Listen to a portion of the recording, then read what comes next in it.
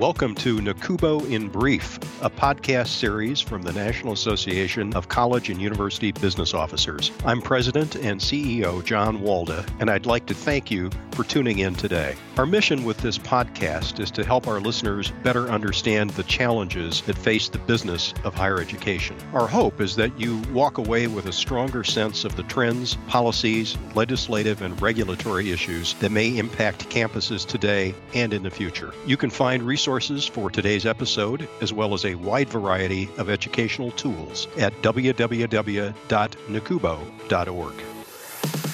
Hello, everyone, and welcome back to NACUBO in Brief. My name is Megan Strand, your host for today, and I'd like to thank you so much for tuning in with us today. I'm excited to be here with Megan Schneider, who is Assistant Director for Federal Affairs for NACUBO. This is the episode you've probably all likely been waiting for because Megan is going to share her thoughts on the incoming Trump administration and, of course, how this change in political leadership may impact you as a CBO. Welcome, Megan. Hi, thanks for speaking with me today. In this election, Republicans were able to take control of both Congress and the White House.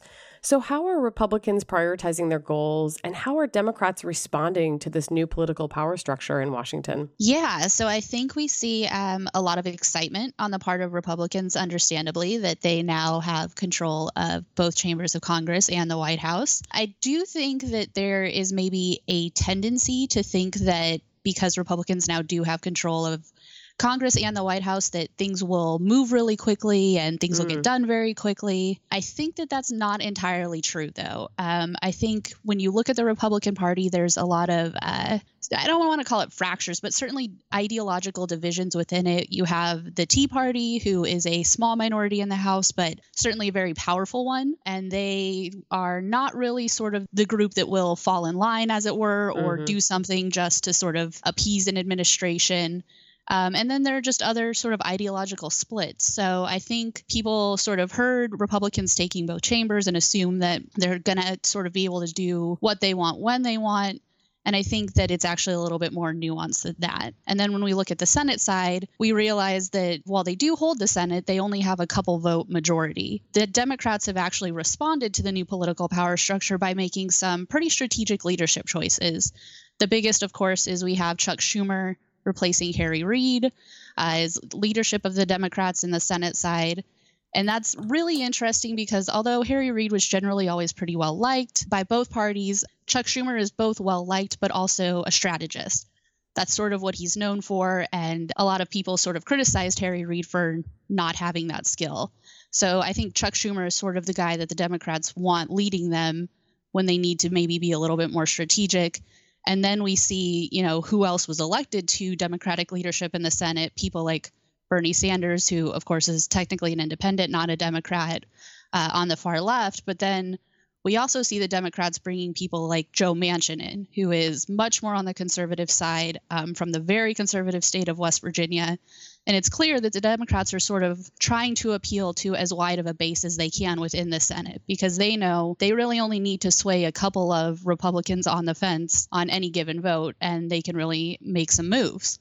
So I think that Republicans are understandably excited, but I don't think that it'll be the fast-paced Republican all agenda that people sort of think that it might be. So what early executive actions can we expect from President-elect Trump, and what do you believe will be some of his top priorities as he first takes office? So I think the one thing that we're hearing from both parties is, and President-elect Trump himself, is tax reform. There, of course, will have to be a lot of budget drafting and budget reconciliation going on at the beginning of the year, but tax reform, both on the corporate and individual side, will be their number one priority.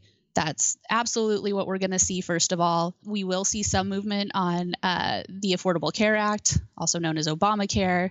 President-elect Trump talked a lot about infrastructure, and I think that to some extent we will see movement on that in the first 6 to 8 months. But I think when we're looking at the first, certainly 90 days, but probably I would say even the first 6 to 8 months, tax reform will take over. And I know that we heard President-elect Trump talk a lot about immigration when he was candidate Trump. But I think the reality is, given the big lift that tax reform represents, that will probably take precedence, and immigration will probably, if and when we see it come up and see moves being made on it in a substantive way, it probably will be more towards the end of President-elect Trump's first year in office. Talk a little bit about congressional leadership and committee makeup. Has that changed in any meaningful ways that we should know about? It has changed in a couple of notable ways, one in particular that I'll get to, but just starting with the House Appropriations Committee, Rodney Frelinghuysen of New Jersey has replaced Harold Rogers of Kentucky. As some people may know, the Republicans have rules on for term limits for committee leadership. So Congressman Rogers was just term limited out. Over on the Ways and Means Committee in the House, Congressman Sandy Levin, who is from Michigan but has been around and has been the ranking member or chairman, depending on whether or not the Dems were in power, for years and years and years, and has a lot of institutional knowledge, has stepped down. He said that he is making way for younger leadership. So in his absence, it was either going to be Javier Becerra of California that would take that pretty important role, or Richie Neal of Massachusetts. In recent weeks, Javier Becerra has, of course, been nominated to be the Attorney General of California. He is going to take that job. So it's pretty much all but certain that Congressman Neal of Massachusetts will take that role, which I think is actually a really great development for higher ed. Congressman Neal is supportive of higher ed. He understands the need for it, which isn't the case with every member of Congress. So I think for NACUBO's part, we'll certainly be doing some advocacy efforts with him, but I think that he is on our side, which is great because the other notable sort of movement on committees is Virginia Foxx.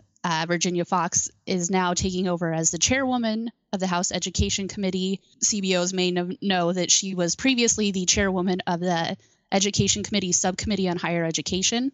So, I mean, she's certainly very familiar with this area. It's something that she's pretty passionate about. That being said, anybody that's read her interview recently in Inside Higher Ed or has followed her really at all will know that she is, to put it lightly, not a huge fan of how higher education is operating today. She thinks that there's administrative bloat. She thinks that endowments are not being managed in the way that they should be. She thinks that college costs have gotten out of control. Generally speaking, you could say that she is not a fan of how the higher education system runs. She has said that she'd like to dismantle the Department of Education altogether, privatize student loans, close the Office of Civil Rights at the Department of Ed, which handles campus sexual assault and Title IX issues. So all that is to say, we have our work cut out for us in the upcoming Congress. She is a huge advocate for deregulation, which I think is a good way for us to sort of find common ground with her. I think all CBOs will know that the regulatory burden on colleges and universities was certainly ramped up during the Obama administration. And I think that Virginia Foxx represents some opportunity there. But she is not a huge fan of the status quo. So it's certainly something that we're watching, certainly something that will play into our advocacy efforts in the coming year, but definitely something to be aware of. Many listeners are probably curious about the impact of this new political makeup on the new overtime rules that went into effect on December 1st. Do you have any thoughts on what might happen there? Yeah, so just brief reminder, although I'm sure most CBOs are aware, those rules were supposed to go into place on December 1st, and most colleges and universities, most if not all, took steps ahead of that December 1st deadline to be in compliance when the rule went into place. We now know, not too terribly long ago, a preliminary injunction coming out of the Eastern District of Texas was issued and delayed that rule going into place. Now, the Department of Labor has already appealed that preliminary injunction decision to the Fifth Circuit Court of Appeals. So from the court side, really, it's just a waiting game right now. The preliminary injunction was a little bit of a surprise. It was actually an Obama-appointed judge that issued that ruling. So I think that there's definitely some ambiguity as to how the Fifth Circuit Court of Appeals will rule on the Department of Labor's appeal. From the legislative side, President-elect Trump has already said that he has considered repealing that rule once he becomes president. Whether he does that in its entirety or only repeals parts of it is yet to be seen. There's also been a lot of movement around a very complicated and little-used rule called the Congressional Review Act that may give congressional Republicans the ability to scale back on that rule pretty significantly, if not repeal it entirely. But that is a little bit more complicated. It involves how many days Congress ends up being in session this year, which is yet to be seen. So I would say that while we definitely understand there's a lot of concern about this, we are monitoring it closely, and right now it's just a waiting game to see. Can you remind us what President-elect Trump said about higher education on the campaign trail and whether so far he's sticking to those statements? That's sort of an interesting question, right? Because he didn't say a ton, certainly compared with the Clinton campaign, who put out a lot on both K-12 and higher education. President-elect Trump was much more quiet about his thoughts on higher education. He said a little bit about endowments and sort of endowment management and how he thinks that it could be done better. But the interesting thing about that is we've now seen recently with his nomination of Betsy DeVos to be the Secretary of Education that she sort of reflects that, right? So we know a lot about her and her thoughts on K-12. She's a big school choice advocate, very much in favor of vouchers. The National Education Association was very opposed to her nomination. But sort of similar to President-elect Trump, she hasn't expressed much, if any, feelings on higher education. That being said, she and her husband do run a foundation in their home state of Michigan. That foundation has given millions to colleges and universities in Michigan. I think they've even established a series of scholarships. So she certainly, at least personally, seems to see value in higher education. But I think that we'll definitely, under sort of her guidance, see a trend of deregulation continuing. I think Virginia Foxx's appointment is a little bit more concerning in light of the fact that neither she nor President-elect Trump seems to feel like they have a lot of strong sentiments on higher education. If neither of them are saying much about it, and we're just left with Virginia Foxx really taking efforts to reform higher education, it certainly means that we have our work cut out for us. Okay, I want to circle back and talk a little bit more about tax reform. So this has obviously been discussed by both parties quite a bit in recent years. So will we actually see comprehensive tax reform coming to our country soon? Yes. Yeah. I think actually in somewhat of a relief for people of both parties, tax reform is all but certain to happen. I think both parties sort of realize that it needs to happen. And I think both parties have agreed that we can't do corporate tax reform without also doing individual or vice versa. So yes, at the beginning of the year, it's absolutely going to start to move. And related to that, we've seen, Paul Ryan's tax reform elements as part of his Better Way.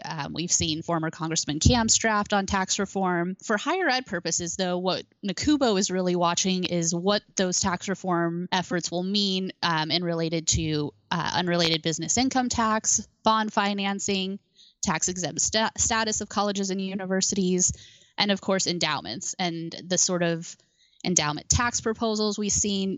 Congressman Tom Reed actually just recently, I think at the end of last week, put out a vision for students that featured a pretty lengthy section on endowment reform, including an endowment tax that would tax endowments at 30% based on various different factors. So tax reform is definitely happening and will have a lot of potential implications for higher ed. So NACUBO is definitely watching it closely and developing advocacy plans in relation to that. Let's talk a little bit about Obamacare. This is something you referenced earlier, President-elect Trump talking about repealing Obamacare. Can he do this? And if so, do you think he will? Yeah, so that's an interesting question. I think that Obamacare, the ACA, the Affordable Care Act, played really well for candidate Trump, and saying that he was going to repeal it worked really well as sort of a strategy during his candidacy. Since becoming President-elect Trump, we've actually seen him scale back quite a bit on that plan. As opposed to repealing it, he said he'll just take different portions of it and alter it. And he said that if he does repeal it, he wants to have something to replace it. So I think that is sort of optimistic for people that are in favor of the ACA. There is also a wrinkle to this. When the ACA was passed, part of it was a huge expansion of Medicaid. And that Medicaid expansion benefited a lot of the more conservative states. We look at places like West Virginia, Arizona, Arkansas, and there are a lot of Republican congressional members from those states that I think will be less eager than we think to repeal different parts of Obamacare, because that Medicaid expansion was actually pretty beneficial to their states. So I think while we will see action on the ACA, I don't think we'll see the sort of complete repeal of Obamacare that President-elect Trump talked about when he was a candidate. Any other predictions, Megan, you can make about the potential impacts or opportunities for colleges and universities under this new administration? Yeah, absolutely. So I think that higher ed, sort of rightly so, is on its guard right now under this new administration, but I think there's a lot of opportunity here. I think deregulation will be huge in easing sort of the regulatory burden on colleges and universities that, as any CBO knows, represents a pretty huge chunk of their budget. I think that we'll definitely be taking advantage of opportunities to make rollbacks on those regulations where it makes sense to do so and in ways that benefit colleges and universities. I also think that the time has never really been more ripe than it is now to convey the value of a college degree. There seems to be, both in Congress and in the general public, this sense that a college degree isn't really worth what it used to be. We know, those of us in higher ed know, that the statistics just don't support that. Across the board, a college degree is still a good value. It's still, one of the number one ways to increase your earning potential over a lifetime. And generally speaking, we see people with degrees doing better. So I think that in this new Congress, there's a lot of opportunity to sort of appeal to them and appeal to economic reason. And I think that while there may be a lot that we're dealing with, there's a lot of opportunity as well to sort of tell our story and share with the general public the value of higher ed. Well, thank you so much, Megan, for joining me today and for pulling out your political crystal ball. We're certainly glad you're here to provide some updates for us. Absolutely. I think if we learned anything in this election cycle, it's that maybe, predictions aren't always worth what we think they are. But I think, we've definitely started to see things being done, and we have a much better picture than we did even a few weeks ago of what the new administration will look like. You can find out more about today's episode and Megan by visiting the distance learning section of nakubo.org. Make sure you subscribe to Nakubo in Brief in iTunes so that you'll get the latest episodes instantly. And on behalf of Megan and myself, I'd like to thank you so much for joining us for this episode of Nakubo in Brief.